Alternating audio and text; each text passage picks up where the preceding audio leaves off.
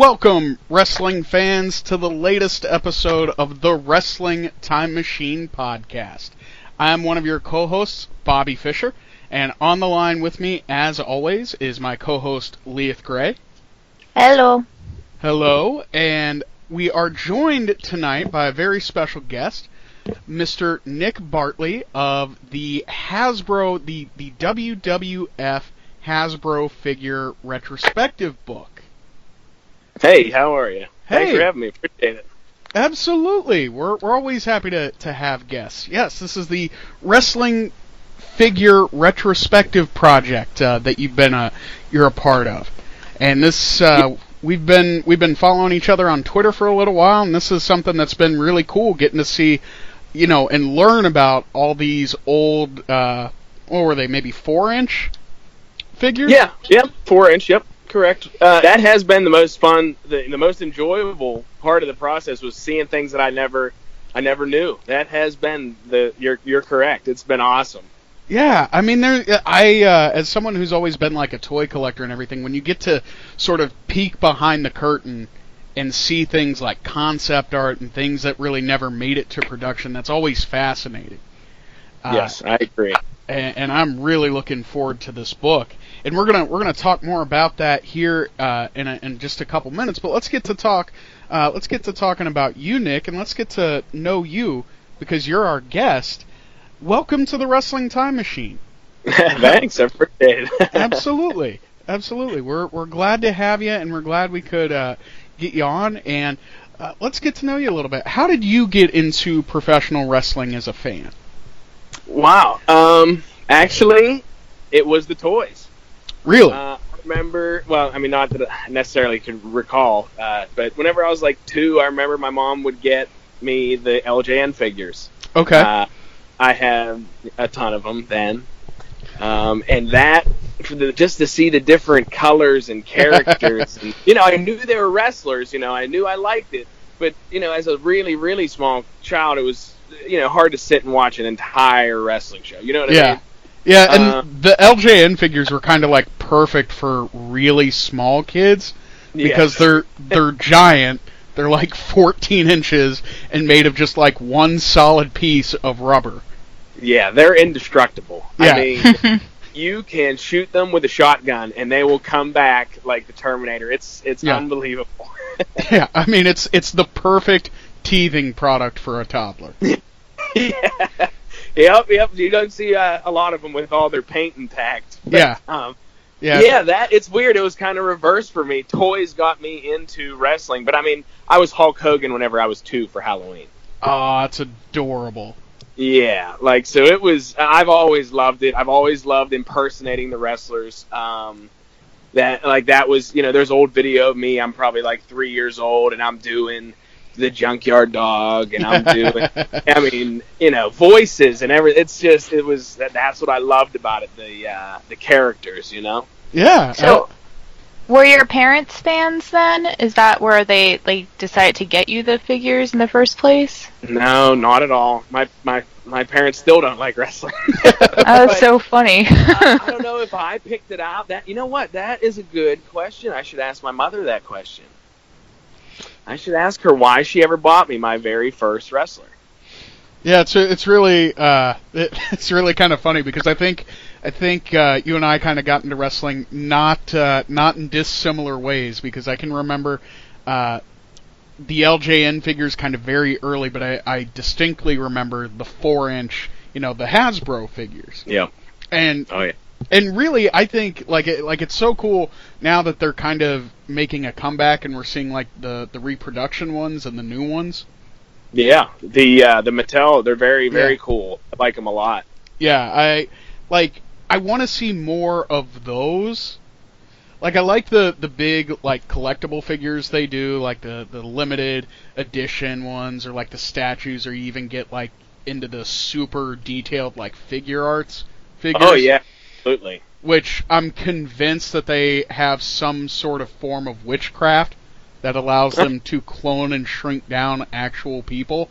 Because I know what you mean. I do. I saw I think it was think it was Randy Savage. I saw him in GameStop the other day, and I was like, Yeah. wow, holy, like, I had to, but it was like $24. Yeah. So, you know?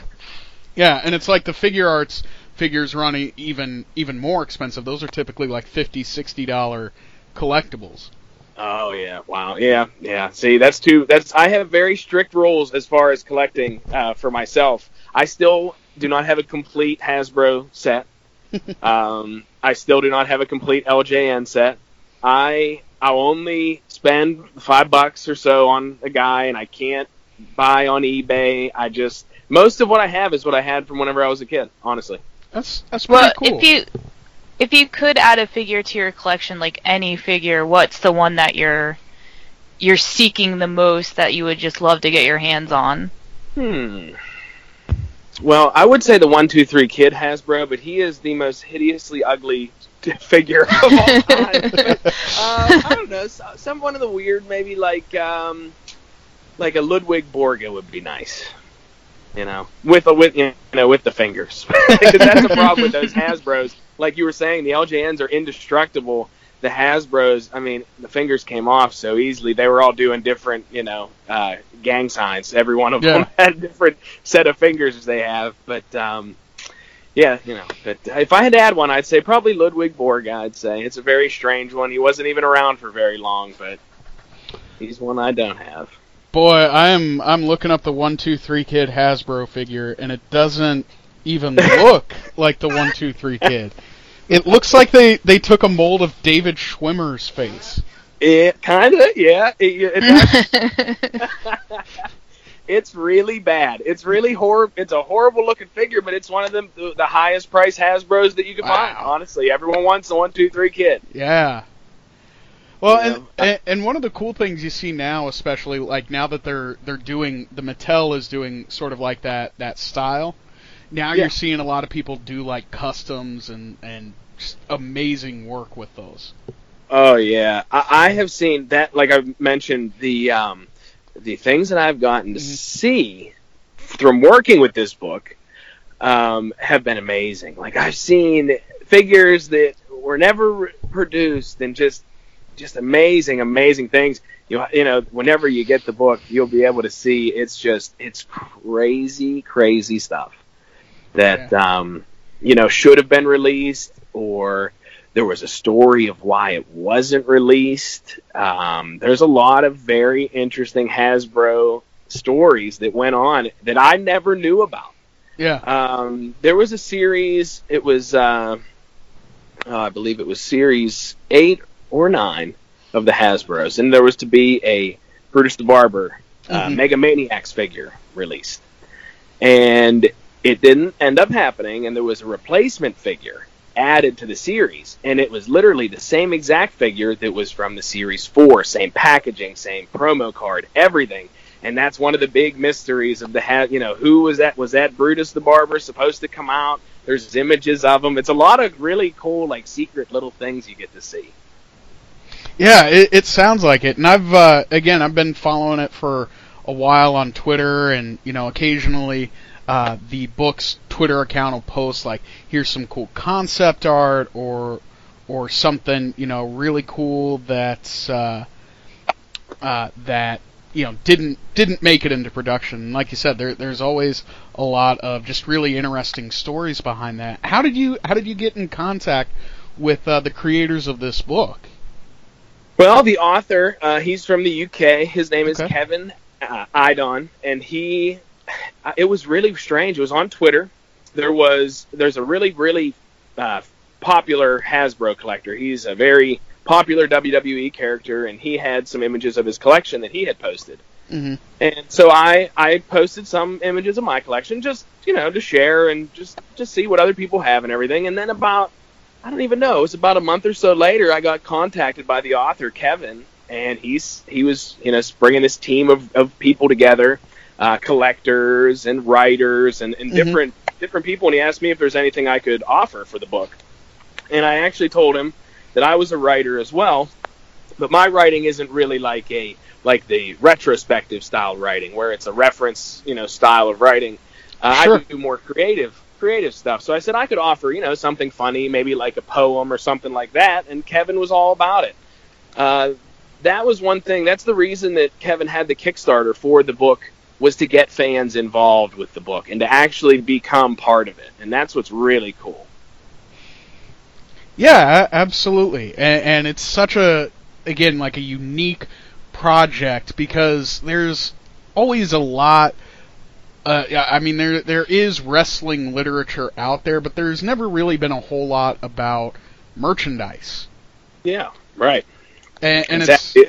and it's always strange to me, because like as someone who grew up and has always been like a toy collector, the WWE and even the other two, WCW and ECW, when they sort of kind of late in the game, but they were all about licensing just about anything you could put your name on.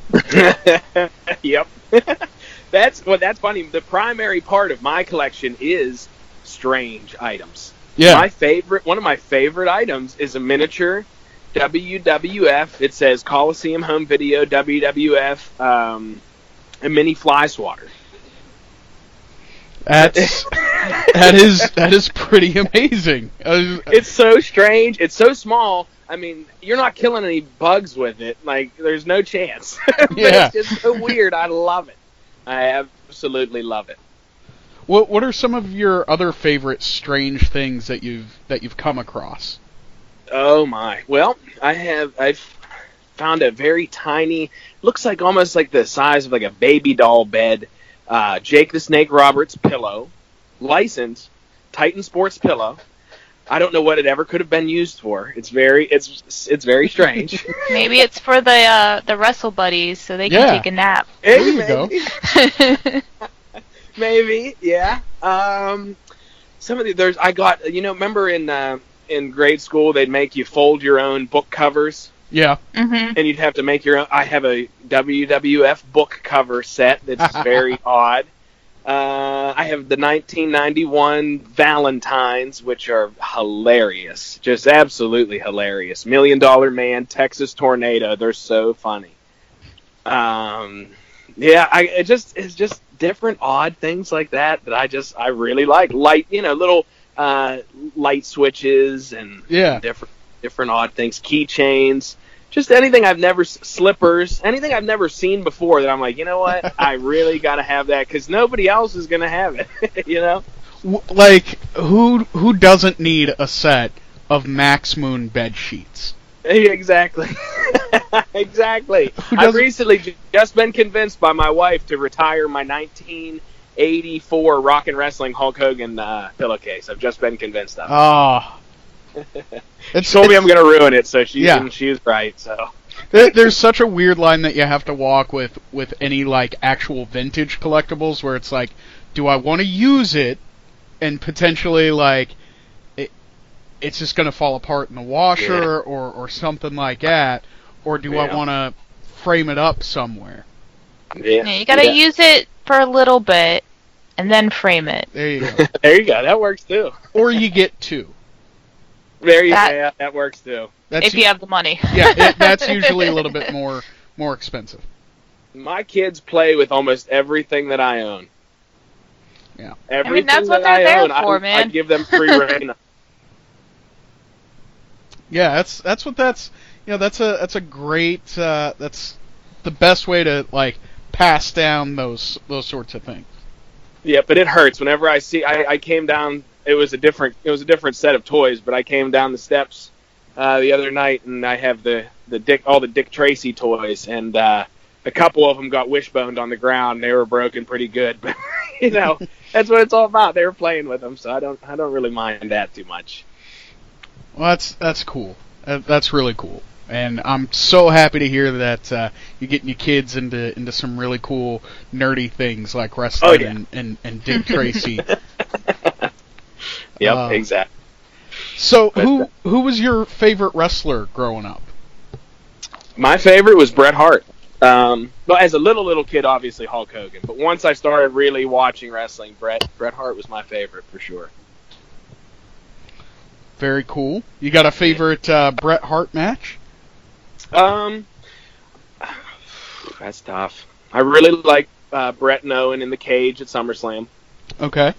I Yeah. really love Brett and Roddy Piper at WrestleMania. Yeah. I actually, long ago, I won a contest to have a lunch with Bret Hart. So I got to talk to him for 2 hours about anything I wanted. That's so cool. Yeah, I asked him, some of his favorites, and he said it wasn't necessarily the best match he's ever had. He says, but the first ever, and he says, just to let you know, it was the first ever, and it was his. They did it in Calgary for years, but the first ever ladder match was Shawn Michaels and Bret Hart. They gave it a run at, I don't know if it was a house show or what it was. Yeah. But he said that was one of his favorites just because they've never done anything like that in the WWE before, and that was one that he really enjoyed. So that to me, I've gone back and watched that. It's not the best. He was right, but it's just to have that connection with that. That's one of my favorites now as well.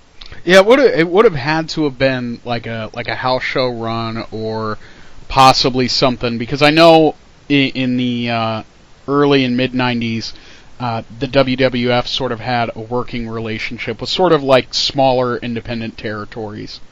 Yeah, absolutely. Yeah, and they would do talent exchanges, etc. So it would have had to. I would think it would have had to have been something like that. The only time I've ever seen it recorded was on Coliseum Home Video. WWF's most unusual matches ever. And it's the main event of that VHS. That's really cool. And I mean, you would have to think like the very first ladder match isn't going to be a great match. Right. And the ladder was so heavy, it looked like they were going to kill each other with it. It was it was really funny. Yeah, that's pretty cool. Yeah, check it out. It is a cool match. It's cool. I mean, for all of us out there who can get those Coliseum home videotapes. and who still have working VCRs. Oh man, I'll send you some pictures after the show. I wonder if it's available on the network. It might be. It might be. And I know there was a ladder match DVD at one point, but I don't know if that made it on there or not. Like, it wasn't very good, so who knows? But I don't recall it being on there, because we used to get all the specialty DVDs. So it didn't stand out to me if it was on there. Yeah, it probably wouldn't have. It was fairly long though, from what I remember. And Brett and Shawn on the ladder for the Intercontinental Championship. Yeah, that's pretty cool. That's pretty cool.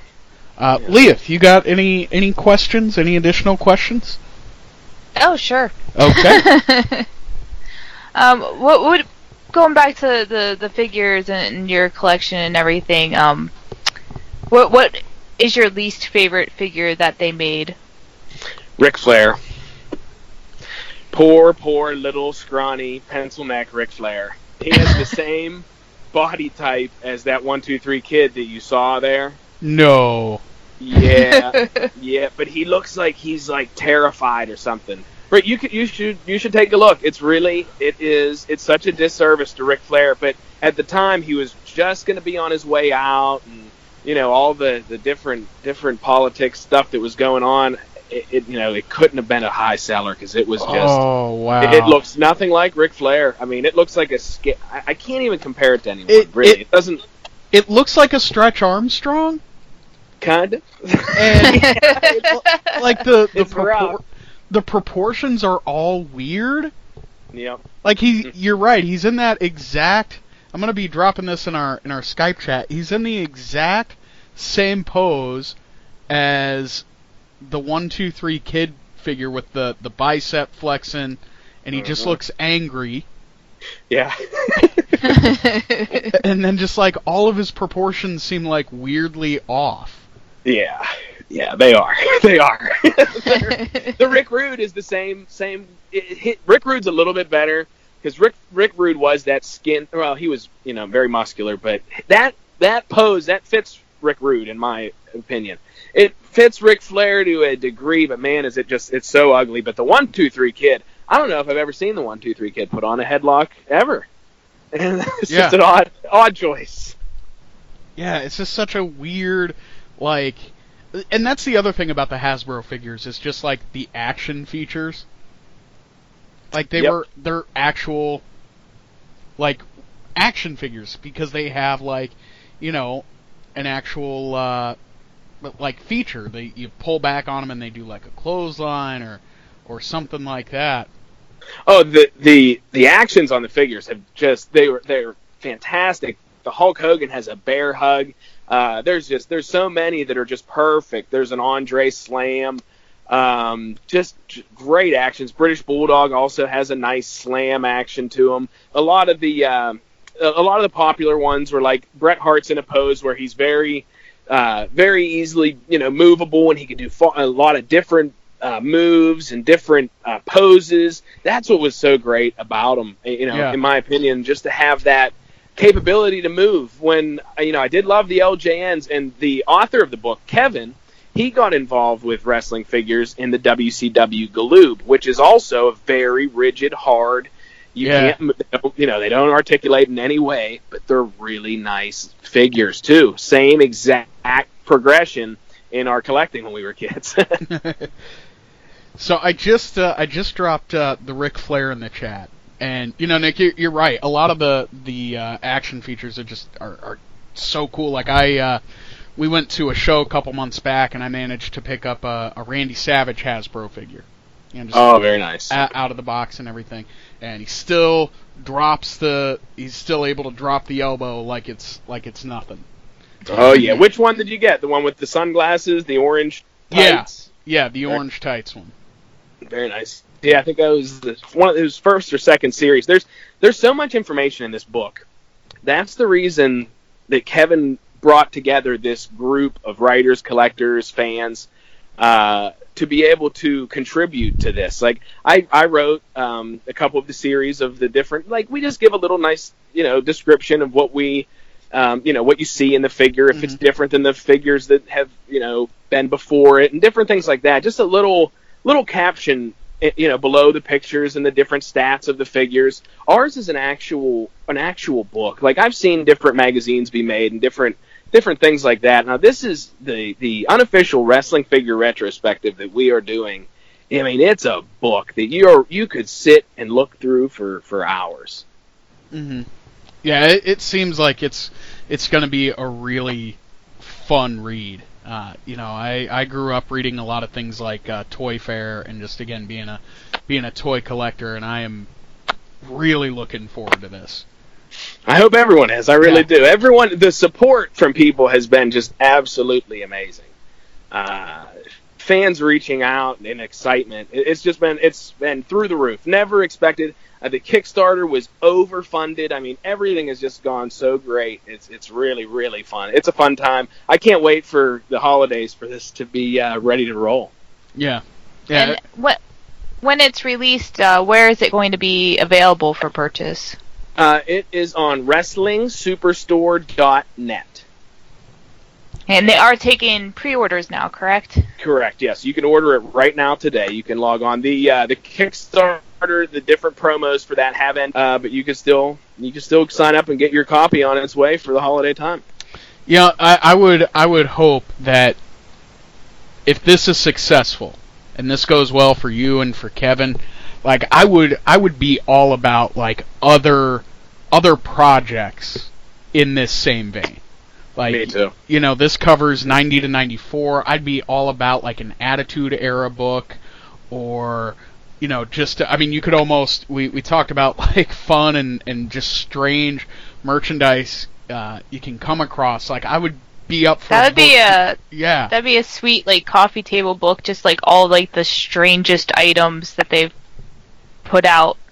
That's true. I would that would be my favorite book around. Yeah. And it's all like done artfully. Idea. Yeah, it's all like black and white photos. It's gotta be that like, you know, have that coffee table feel where it's just like tons of big pictures. Yeah, that would be great. I would love to do an LJN book. I would love to. It's just it is very, very time consuming. That's for certain. The research, like, because I started just as I wrote. Kevin, you know, wanted something funny. I gave him a poem for the introduction of the book. And that's how I started with this, and then it snowballed from there, different ideas, and And it became, he needed someone to do a promo video.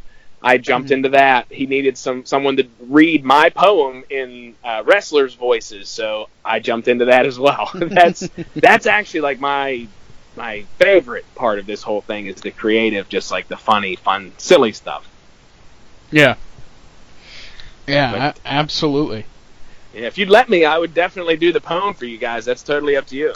Oh, we would love to hear the poem. Okay, so after everything was started, I signed up with Kevin and his team. He said, I'm looking for someone to do a promo, and I'm looking for 4 different Hasbro era wrestler voices to read this poem. And I knew the poem was mine, so I said, hey, I'll shoot a video and send it over to you. So, Kevin, he liked it, and we just went from there. So, excuse me, I'm just taking a drink so I can do the voices here for you. I'm not going to tell you who they are. I know the phone recording isn't the greatest, but hopefully you can guess who they are. We'll see. Okay. There is a Canadian in there, so I'm sure you can figure out which Canadian that would be.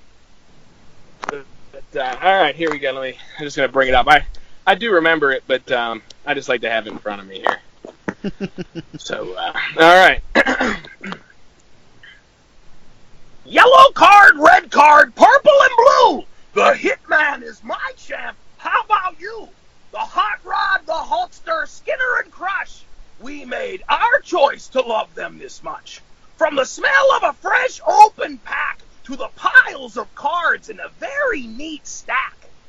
Most of our matches were in a ring of blue, while a Yellow Apron was home to a select lucky few. The Steiners, the Shrinkers, the Rockers, and more.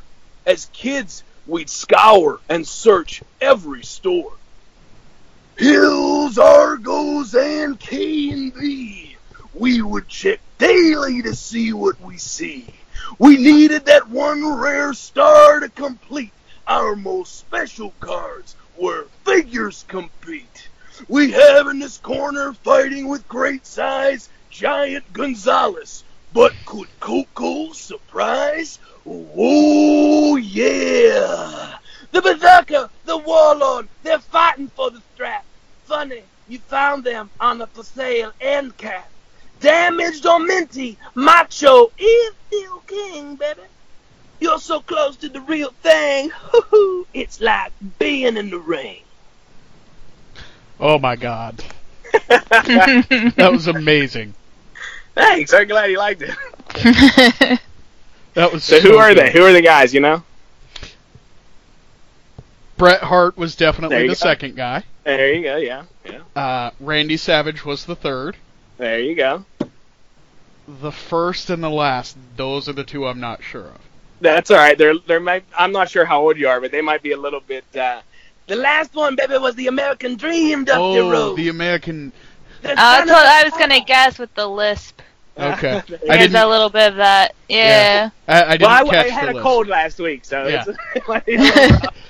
The first one was Roddy Piper. Oh, okay. Okay, yeah. That's the way that, But, yeah. I have a lot of fun with this book, a whole lot of fun. And I hope whenever it comes out, everyone who buys it has just as much fun reading it that we've had, putting into it. Well, absolutely. It sounds really good. I know I'm looking forward to getting it myself. And again, we hope the best for you, Nick, and for Kevin with the book. Leith, do you have any additional questions? I think I'm good. Okay. I think I got all mine in. All right. Well, we'll check the emails real quick. If you're listening to this and you want to be part of the show, you can email us at thewrestlingtimemachine@gmail.com, and we will read your emails live on the show. Let's see here. Looking at the emails. Unfortunately, we don't have any emails. That's okay. Again, if you want to be a part of the show, you can email us at thewrestlingtimemachine@gmail.com. We'll read your emails live on the show. So let's go ahead and jump into some results and just kind of sort of talk about, we're going to be talking about first, the WWF, August of 1995, facing the Heat with SummerSlam, and everything happening during that time. So, Leith, I'm going to let you do the first results. Aw, thanks. You're welcome. Let's see. You want me I'm doing the first week, correct? Right, just the first one. It's been a while. Yeah, it's been a minute since we last recorded. Alright, so we got Monday Night Raw, August 7th, 1995, tag team match between Owen Hart and Yokozuna with Mr. Fuji, Jim Cornette, and they defeated Razor Ramon and Savio Vega to retain the WWF Tag Team Championships. There's a singles match. Fatu defeated Tony DeVito. Another singles match, with Ted DiBiase defeats Tony Haste. And a final singles match with Diesel defeating Sir Mo. All right, very cool. So, Nick, you're our guest, and you you committed to this homework with us like a crazy person. Fun. Hey, I'm gonna watch it anyways. Yeah, there you go. So, what did you think? Do you have any notes or thoughts on this first week of Raw? I love anything Owen does. Yeah. Owen Yokozuna as a tag team was fantastic. Mr. Fuji and Jim Cornette on the outside. I mean, they are the show. Those four. I mean, don't get me wrong. Savio and Razor, they're great superstars. But I feel like, after rewatching it, as an adult and not as a kid, how much you hate them so bad. It doesn't feel like that's around as much anymore. Yeah. You wanted Jim Cornette, you wanted Razor to just pound him so bad. But yeah, to me, they were the stars of the entire night, and they started the show. Yeah, I'm really digging this era right now because Jim Cornette is just a delight. Like, anytime you get him near a microphone, it's just solid gold. There are some fun highlights throughout this whole broadcast, like, for example, Sir Mo calling Diesel Big Daddy Fool. Absolutely. I'm still wondering where the Castle of Coolness is. Was that not just like the corniest thing for Diesel to say?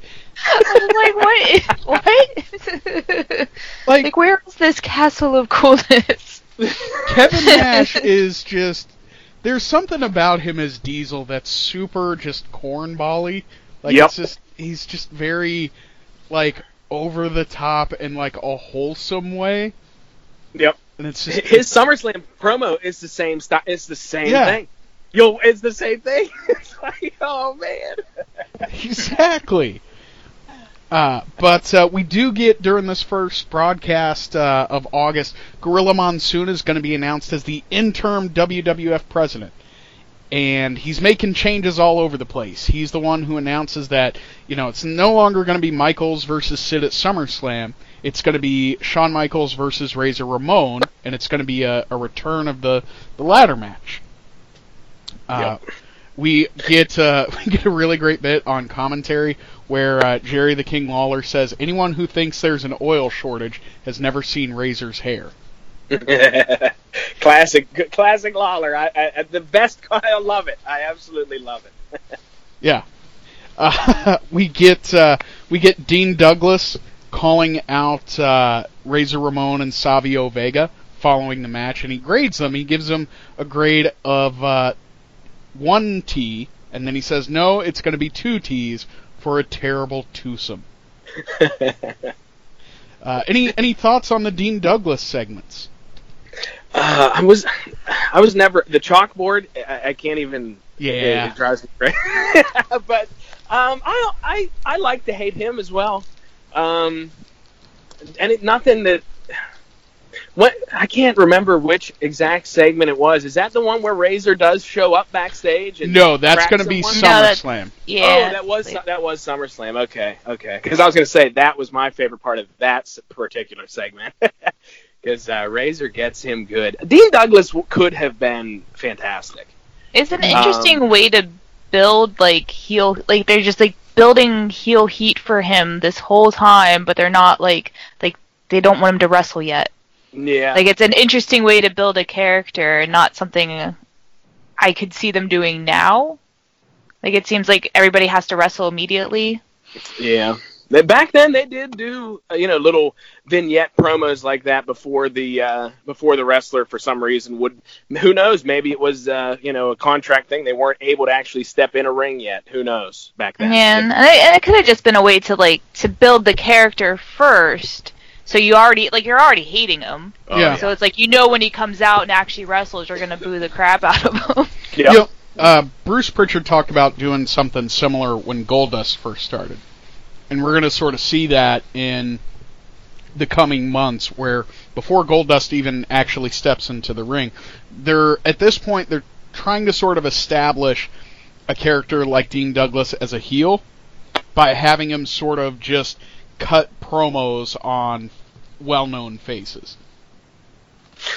Yeah. Same style thing. Yeah, the Goldust ended up working a lot better. But man, I don't know. I don't even know. Whenever Goldust started, I'm not sure if that was a rib to him or what exactly it was, but it ended up just being one of my favorite characters, truly. Yeah, I remember in his book he talks about that, like, calling him up and basically explaining the Goldust character to him and seeing if he wanted to do it, kind of thing. Okay. It goes into it a little bit and just like how it all came to be, because I guess he worked with some of them previously, so they knew him through like his father and everything. Mm-hmm. And then just had this Goldust character in mind, and they just thought he would be he would be it. They picked the perfect guy. Yeah, ran with that ball all the way. I think one of the funnier things about Dustin Rhodes as Goldust is, like Leith was talking about, he talks about it in his book, and they've talked about it. Like, I've heard him talk about it on the WWE photo shoot show on the network, and Bruce and Conrad have talked about it on their show, Something to Wrestle With. And Dustin says, when they called him up to do the Goldust character, they described it, they kept using the word androgynous. And he kind of agreed to it without knowing what that word meant. And I went and looked it up in the dictionary and kind of had that's it's going to be a little different. Well, that's cool. I never knew that. That's really cool. Yeah. So one of the other things we get during this broadcast, again, we've announced that Gorilla Monsoon is going to be the interim president, and Todd Pettengill is interviewing Gorilla Monsoon about SummerSlam. And before his interview with Monsoon, I thought this was really interesting. Todd sort of emphasizes that Diesel will be defending his title for the 6th time at a pay-per-view event this year. And this feels like sort of a jab at Hulk Hogan and WCW. Very interesting. Like a jab without saying too much. Yeah, because, Leith, we've been doing this for a while. How many times has Hogan defended his title, even on pay-per-view, right? Like, how many times has he even been on, like, the show? Yeah. So, like, it seems like a sort of way of saying, like, hey, look, our champion is here, and he's reigning and defending consistently. Right? That's interesting. That sounds like it could very well have been a nice little poke. They were always poking back. Forth. You could see it. Because of the different tapings, I'm not sure of how many tapings they would do for WCW, in a week or whatever. But the live Raw, you could tell they'd respond every week to something, some subtle little poke of some sort. But yeah, you're right. Yeah, it's there when even like at this time, 95, when they're not necessarily in direct competition with one another, right? Because Raw and Nitro aren't going head-to-head yet, right? So there's not like a sense of direct competition, but, Vince and company had to be aware that Nitro was coming. Because this is August of 95, Nitro is going to debut the next month, right? So it's not like they were, it's not like WCW had this under their hat the whole time. When you're putting together a show like that, you're making a big stink. You're sending out promos, vignettes, whatever it is, to different companies to like get advertisers. Well, they even talk about it in WCW during this month. Oh yeah, absolutely. mention it on the show that Nitro is coming.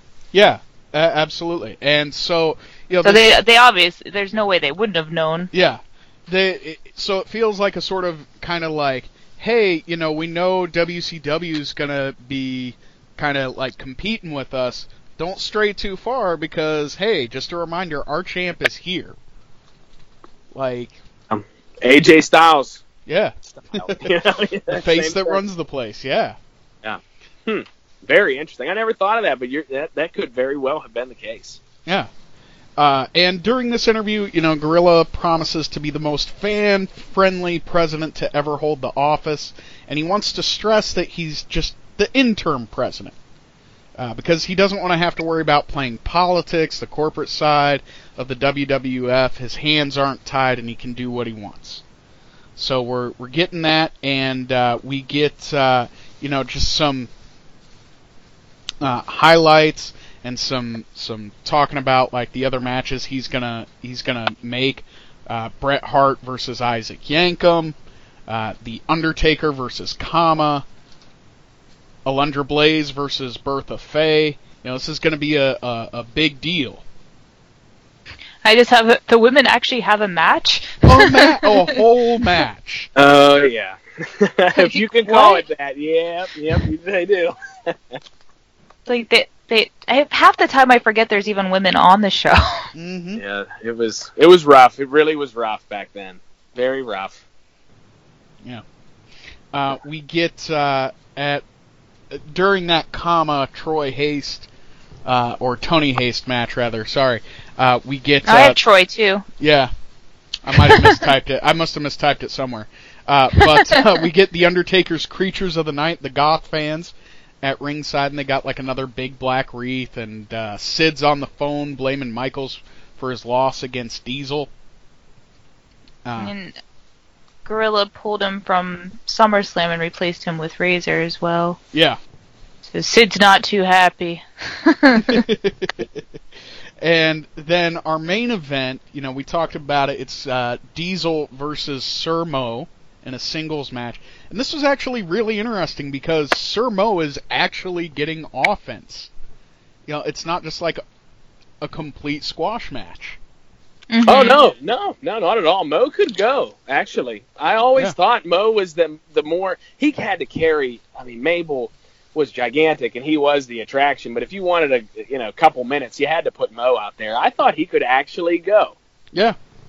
Yeah, absolutely. It was very, again, just kind of very surprising because you just kind of thought, this whole Mabel push kind of came out of left field.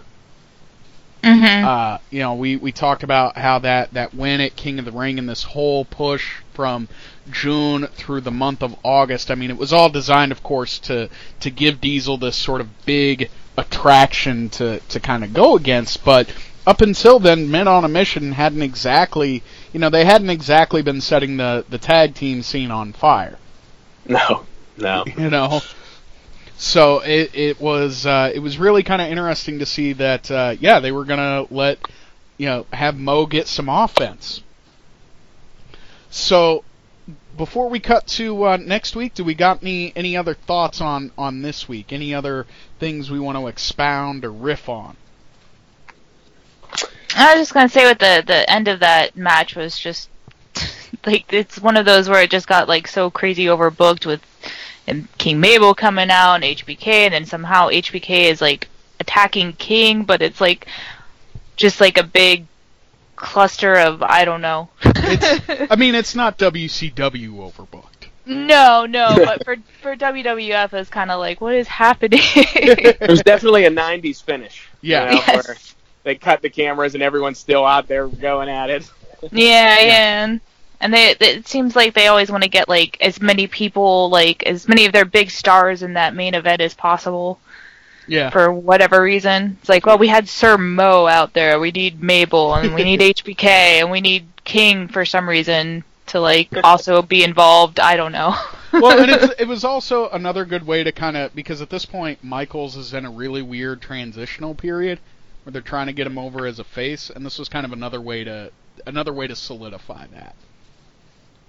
Like, he's out there with his friend Diesel helping him, clean house. Gotcha. Yeah, that makes sense to have like the two buddies against the other two buddies. Yeah. I'm still not really sure why King got involved. Well, King was ready to face Shawn Michaels the following week.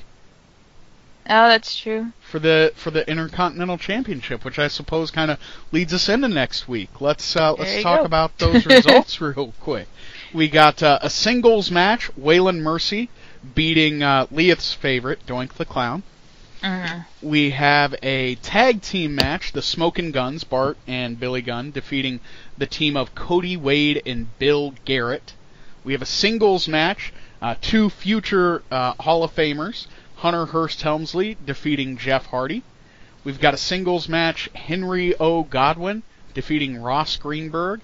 And a singles match, this is what we alluded to just a moment ago, Shawn Michaels defeating Jerry the King Lawler via disqualification to retain the WWF Intercontinental Championship. So, Nick, any thoughts on this week? I actually thought this was a different week. I thought there was was Fatu the previous week? Yeah, yes. Fatu was the previous match? Week. Yeah. Yeah, we totally passed that. We did. I'm sorry. That's okay. Let me think here. Well, honestly, I loved getting to see, not going back as an adult, watching Triple H so young out there starting his career was my favorite part of the entire show. Just getting to see him go at all was really cool. Yeah. I loved Doink. Doink was a huge Doink fan as well. Let's see. I loved the build up to the main event of getting over the SummerSlam pay-per-view, building up Jerry Lawler as the booking with Isaac Yankem and Bret Hart. Mm-hmm. The connection for that, because I wasn't really ready for. That match meant nothing to me yet, and this week started the build up for my Bret Hart Isaac Yankem. I was really hoping to get to go to this, being that it was in Pittsburgh. Yeah. You know, I was really, and my birthday is in September, so I was begging my dad to go to this, and I was getting those. My cousin already had his tickets, and then I just found out that now Shawn Michaels and Razor are going up in the ladder, and I just had to do everything I could, and still, I think it was only 2 weeks away, and I still didn't have any tickets. But this is when I really started to get invested in the Bret Isaac Yankem storyline with the King. Well, that's really cool, and I mean, I'm sorry to hear you didn't get to go. Oh, I did. Oh, you did. That's all right. The day before, yeah. That's what I do have to get my daughter, but I did want to get out that story of SummerSlam because I didn't have tickets building all the way up to the show. Well, you know what? Let's take a minute because like you said, you've got your daughter to pick up. What were your thoughts as a young kid getting to see all this live? Oh my gosh! Well, first off, the only event before that I got to see two events. I got to see one in a high school where the main event was Cactus Jack versus Too Cool Scorpio. Okay. So that was one of them, and then the other one I got to see, I was really small. I was like 3 years old, and I got to see it was Ultimate Warrior, the Blue Cage with I believe it was a program with Sergeant Slaughter at Civic Arena. It's hard for me to remember, but that was the only two times I ever got to go. And then I was begging my dad to go to this show, begging him, and it wasn't happening. And then the day before, I was being such a jerk about it too. I really wanted to go. My cousin had tickets. It's my birthday. I was being a typical little jerk. How could you not make this happen, Dad? Come on. I know. I was 10. I was 10 years old. And, or no, maybe 9. But, so Saturday came, and he goes, "Hey, what are you doing?" Sundays are the day we normally would do yard work and different stuff. And I thought, oh crap, gotta mow the lawn. Yeah, do the gutters. So I tried thinking of something to do in my head. So I said, "Oh, I was supposed to go to blah blah blah. I was going to go to my friend's house or whatever." He goes, "That's too bad." And I said, "Oh, okay." And he goes, "That's because I got tickets for your SummerSlam." And I went, "Oh, I about lost my mind." lost my mind. My birthday was September 1st, so it was a couple days early, you know. Yeah. But so we got to go. We sat. We were in the highest part of Civic Arena. I'll never forget walking up, and when we walked in, like right away, you could look in at Civic Arena, and you can see right down onto the floor.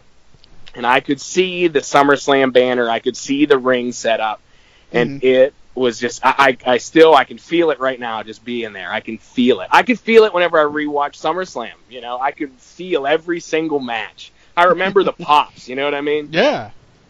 Like the Hakuchi to start off. It was just, I remember me and my brother arguing back and forth of who we wanted to win, and my dad just could not have cared less about being there. But he at least took us, and he sat through the whole thing. That's a good dad, and oh yes, I tell you what, there's always something just kind of magical about your first big wrestling event. Yep. And what's funny is my cousin thought that the main event was Shawn Michaels Razor Ramon. So he didn't get to see Diesel and Mabel even wrestle. They left early, and I got to see the whole thing. I'll never forget it. Well, that's funny. Yeah, that's really cool. Well, I'm glad you could share that with us, and that's a really good story. We still have a couple minutes here, while we got you on, so we'll keep talking about results.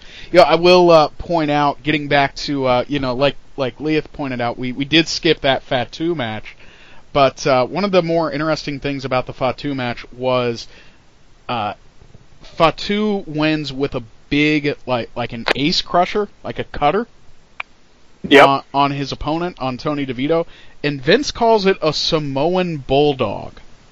Oh, I didn't even catch that. That wasn't even. Wow. I thought that was just kind of really interesting. Huh. Now I'm going to have to go back and see that again. Yeah. The Samoan bulldog. I like that. We talked a little bit about this particular week, August 14th, 1995, and I believe the following week we're going to have, that's when we had Cobalt on. But Nick, did you have any other thoughts on this week? This one not. This was the Collision in Korea is the following week. Is that? Collision in Korea was actually the first week of August, and that's WCW. You're doing WWF. I'm sorry. Yeah, I'm sorry. okay. I'm that's jumping. okay. I'm just trying to. I know there's a bunch of points that I wanted to make sure that I commented on, and I just wanted to. Sorry. I'm sorry. No, it's okay. If you got something like you want to say, jump into it, because we'll absolutely talk about it. Oh yeah, no problem. Yeah, continue. I'm sorry. I get excited. That's okay. So, Leah, you got any thoughts on this week? I hate Doink the Clown, and I wish he would go away forever. Well, I mean, you got you got something pretty close. I mean, there were Kill the Clown chants during that whole match. We get a Goldust promo.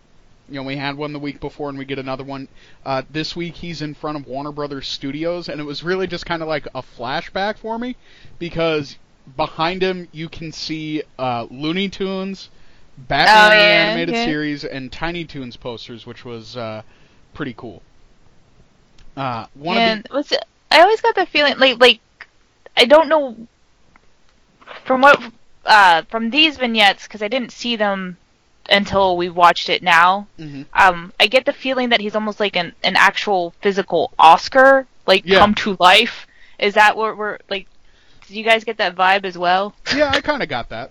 I can see definitely. I feel like that's why he's all in gold, and then he does the whole it. I don't know how it transitioned into what Goldust became, but yeah. Initially, that's the feel I got. He's just an actual physical Oscar statue that has come to life and now wants to wrestle. Yep, I think he was trying to capture the essence of movies.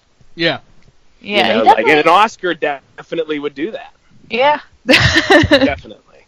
Yeah, there's this weird sort of aspect of fame that they're kind of trying to capitalize on as a theme for the character, something that's not dissimilar from the androgyny that you would associate with a character or with a performer like Marilyn Manson, but not at this point it's not quite as dark or out on Front Street yet.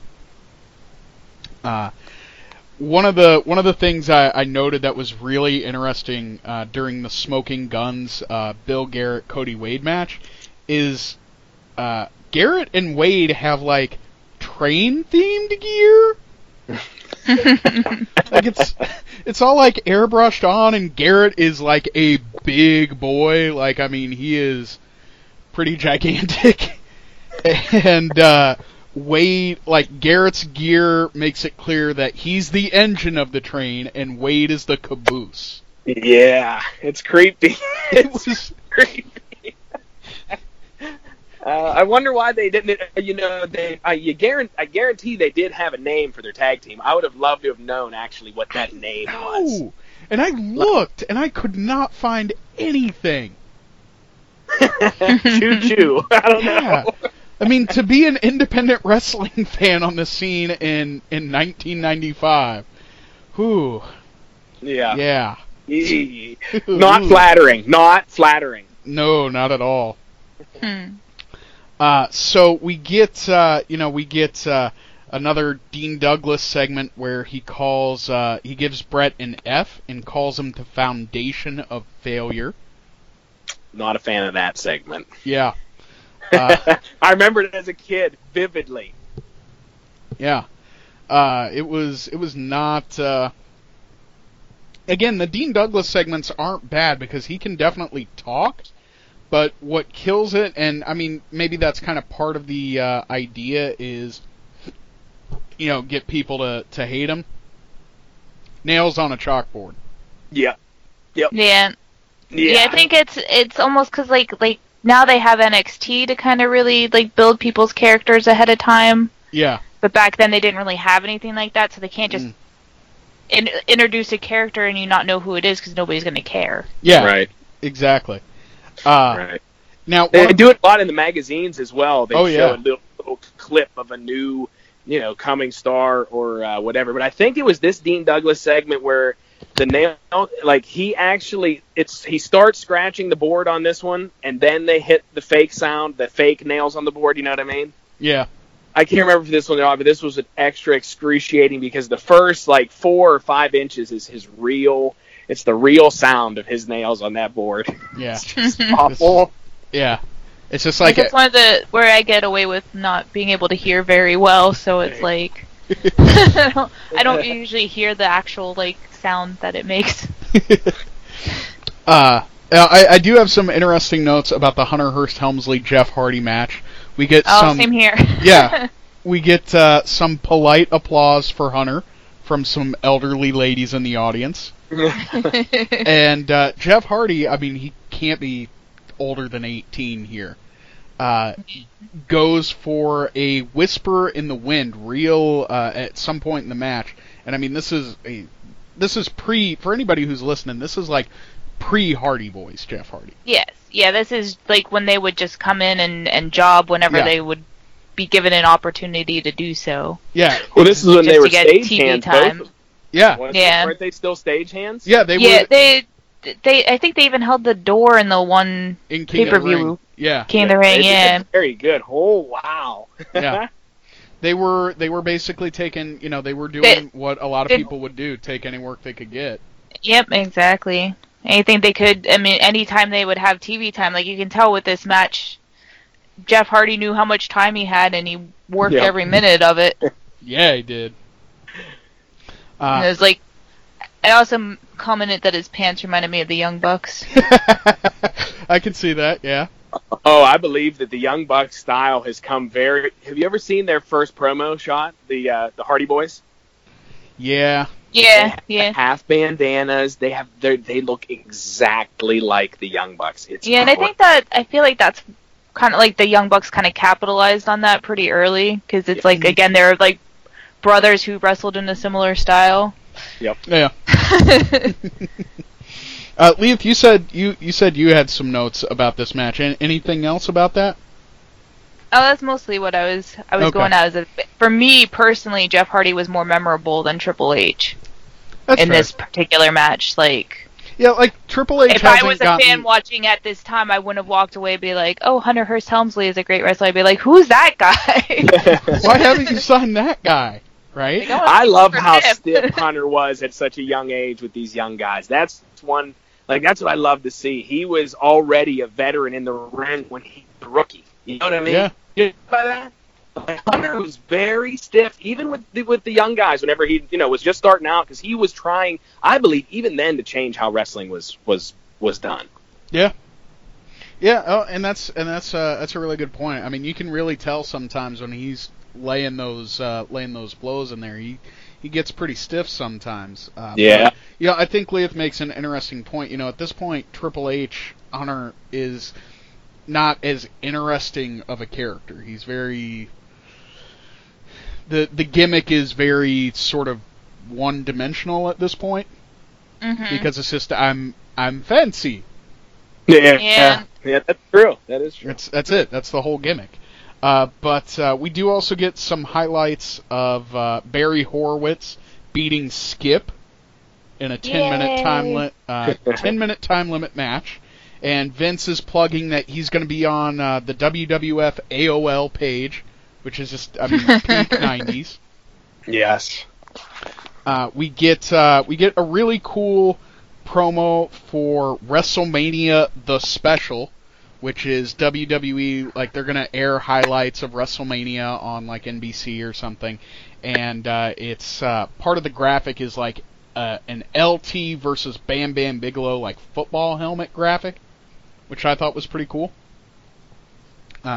We start to see Henry O. Godwin slopping his opponents, because he does that to poor Russ Greenberg.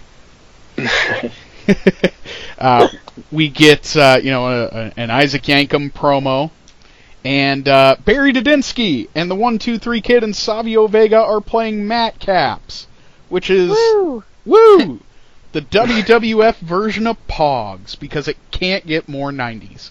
And they're offering you an uncut sheet of Matt Caps, a gold-plated slammer, a neoprene board, and a free 3-month subscription to the WWF magazine, all for only $19. Wonder how many of those are still around. I have looked. I do not have WWF Pogs. I do not. I've been wanting, because there was they would I guess they also did like sort of like theme packs kinda, and one of them is like an Undertaker one, so you get like a little coffin carrying case for your Matt Caps. Oh, that's cute. Yeah, That is. That's probably the best part. Yeah, that's it. That's peak Matt Caps. And we get the Shawn Michaels Jerry Lawler or Jerry Lawler match rather, and boy howdy do ladies love them some Shawn Michaels. Yeah, apparently. I never understood that personally. The men did too, so. Like he's a good wrestler, but Yeah. and I didn't get the rest of the appeal. I think he just kind of had that like rock star vibe. I guess. Maybe- You know what's weird is whenever I was a kid, I always thought Marty Jannetty would be the one to come out of that tag team as the star. I did. I really did. Like, I don't know, Shawn always kind of, like, to me, he's kind of got that sort of Keith Richards, Eddie Van Halen, like, rock star vibe. Yeah, I guess I don't get any of those either.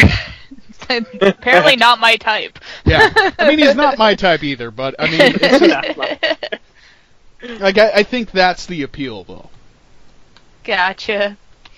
So, we got, before we move on to August 21st, do we have any other thoughts? I do have to get my daughter in like 2 minutes. I did have one thing to say about the, could I talk about the... Oh, absolutely, please. Okay, great. I loved the singles match with Hawk. I can't remember the wrestler's name that he wrestled, but it was so cool, and getting to see that, I remember that as a kid as well. I used to rent wrestling VHS tapes, like I'd go and rent 8 of them on a Friday night, like I'd rent as many of them as I could, and I remember that one specifically because it was nothing that I have ever seen before. Oh my gosh, look, they're going around Japan. I have to see this. This is humongous, and it was awesome. from the very start of the Too Cool Scorpio to Chris Benoit. I love that entire show. The main event wasn't my favorite, but getting to see different things. The Steiner brothers just abused this tag team.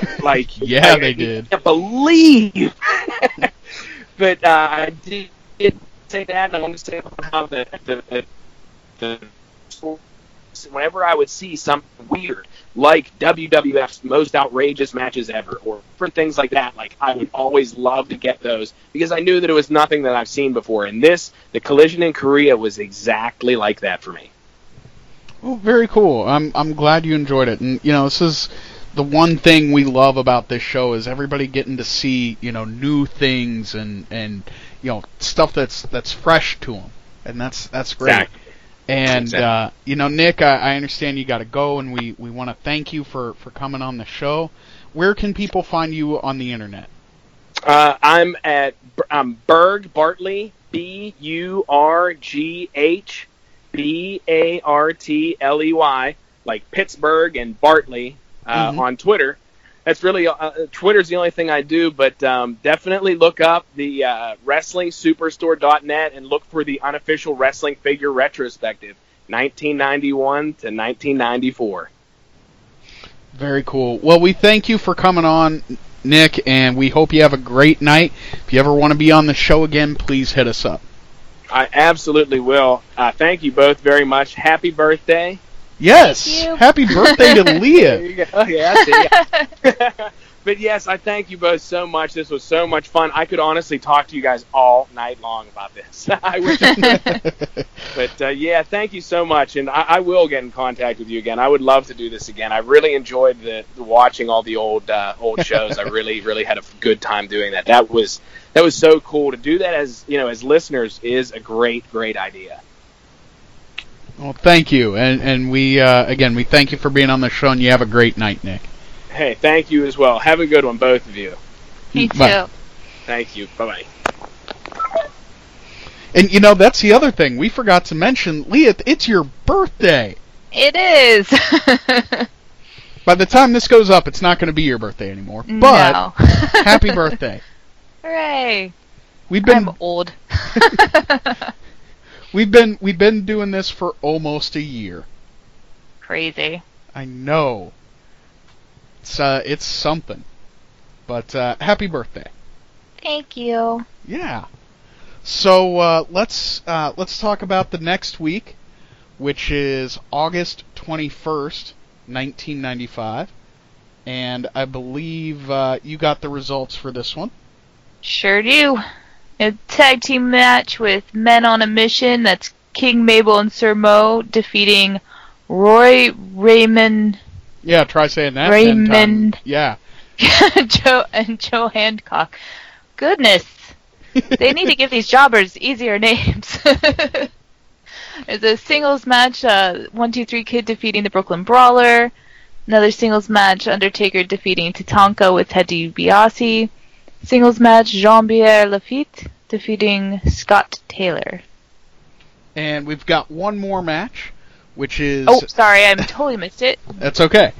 Diesel and the British Bulldog defeating Men on a Mission, King Mabel and Sir Mo. So, yeah. Men on a Mission is pulling double duty. Yeah, they are. So, we actually, real quick, we actually covered this episode long form with Cobalt from Chikara Professional Wrestling.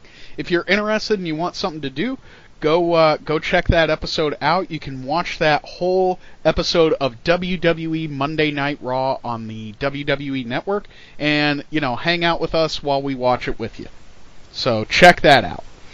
And let's kind of jump into our thoughts on that. Did we have any other thoughts that maybe we didn't cover when we had Cobalt on?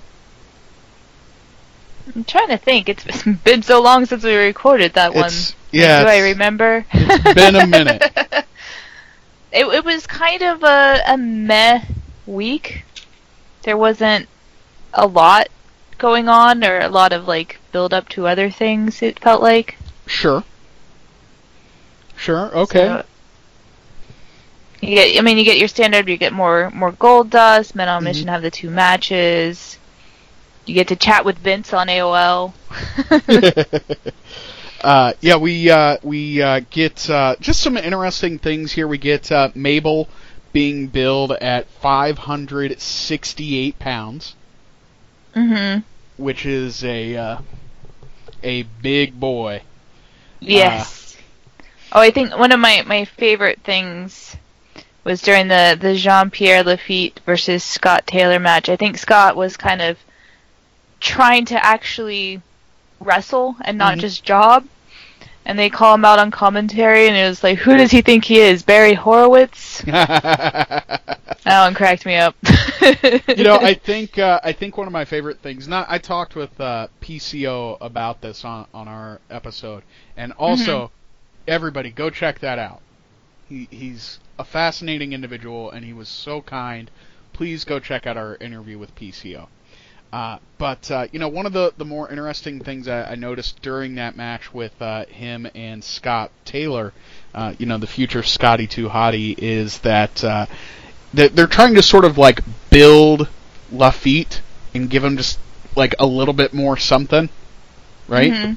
And one of the more interesting things they do is Lafitte lays a flag over Scott Taylor before he hits him with the cannonball.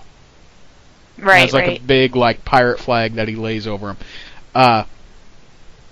Now, one of the some other things that were just kind of interesting is we get 1-2-3 Kid versus the Brooklyn Brawler, and after the match, Jerry Lawler uses his Royal Magistrator to draw a whole bunch of pimples on the 1-2-3 Kid, and McMahon erases that with a big like Stridex pad. Because synergy. And we get Dean Douglas cutting a promo in favor of King Mabel, giving him a grade of NC, a new champion. And at this point we're promoting that Dean Douglas is going to be critiquing matches live at SummerSlam. Like you mentioned, Vince is going to be on American Online, and you can get 10 whole free hours of internets. That's so crazy. That's crazy. It's such a good deal. So much internets.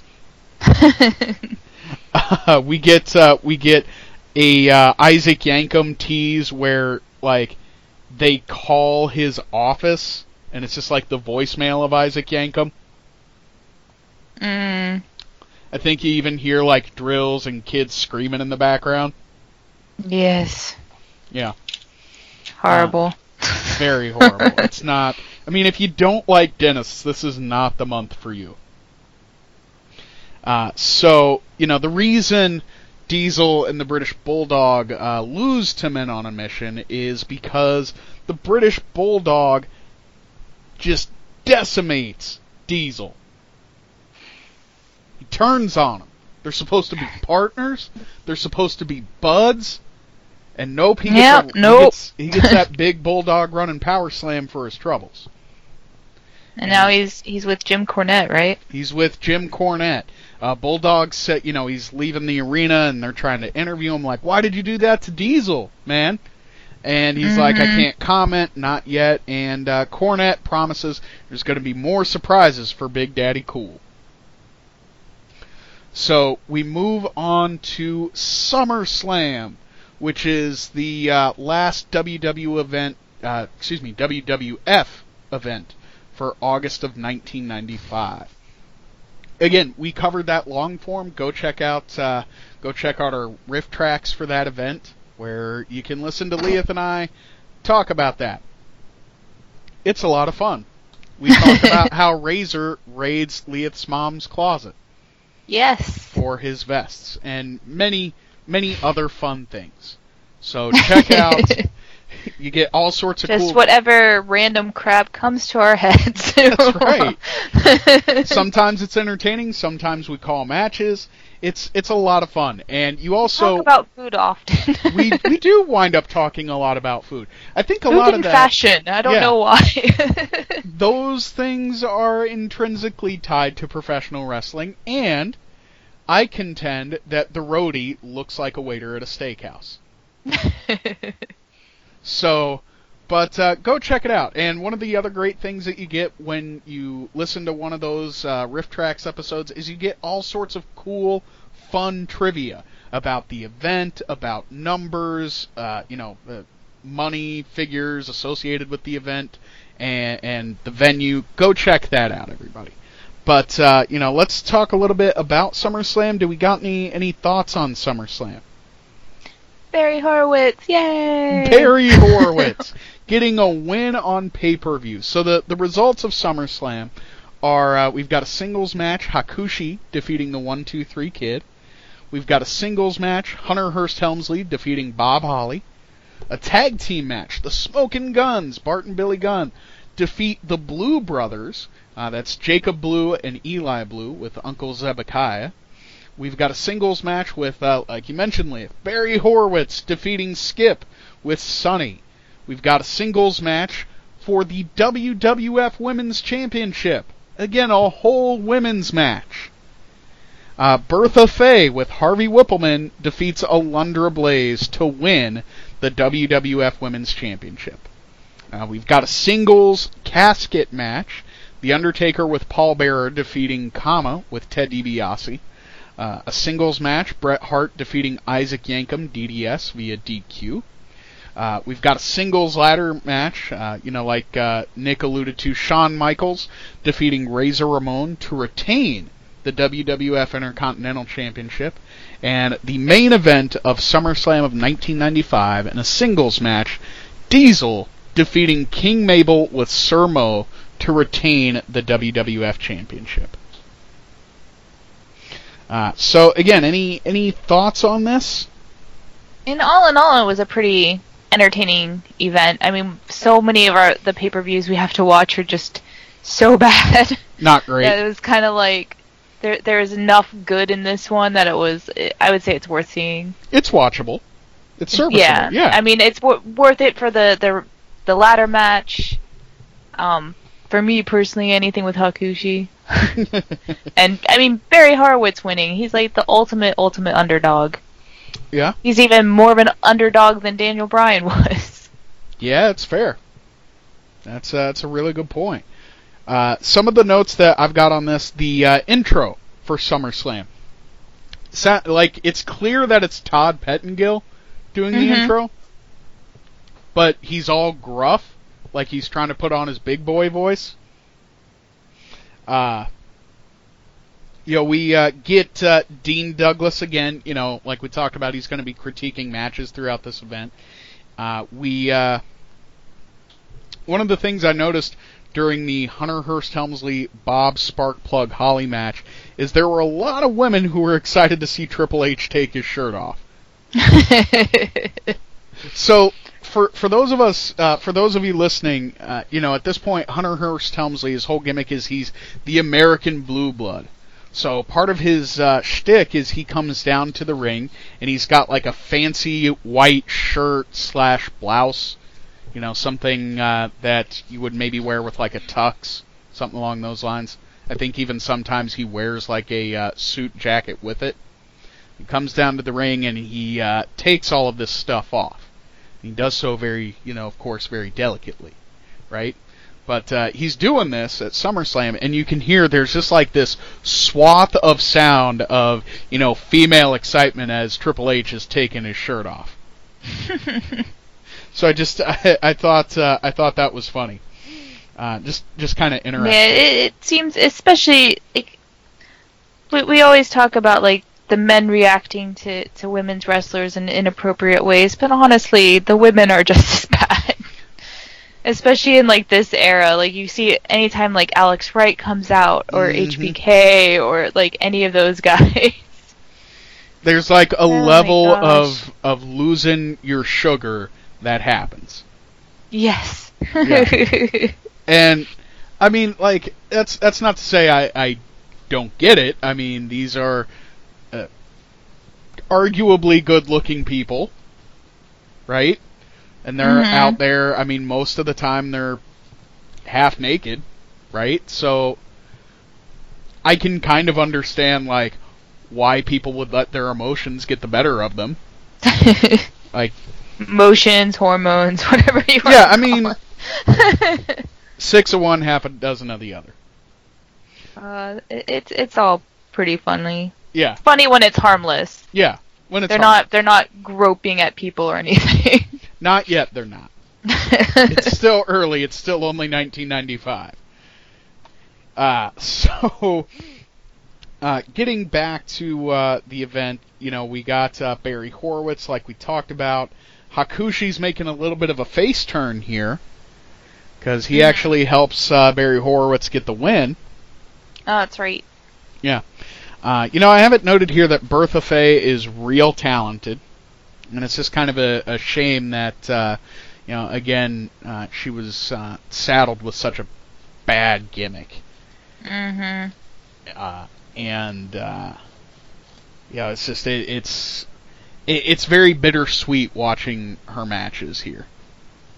I mean, it's hard, but it's like if you're that next level of good, you're gonna take a bad gimmick and make it work. Yeah. I mean, look at Dusty Rhodes with the stupid polka dots and everything. Like he just owned it. He made it work, Daddy. You gotta make it work. He's like the best example of like getting like just crap gimmick, crap everything, and just making it work for him and getting as over as ever. We're gonna make those polka dots jive, Daddy. Is what we're gonna do. So one of the other interesting things here is that they're talking about how I think this is a Paul Bearer promo, or this is just some sort of something that's kind of off the cuff on commentary. But during or before the Undertaker casket match, they talk about Undertaker having to reach out to his creatures of the night, his those goth fans we talked about, right? Mm-hmm.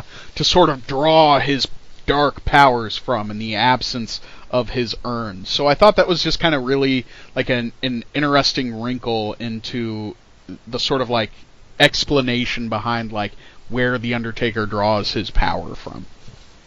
Right. And Taker's one of the more interesting and in-depth characters in the WWE.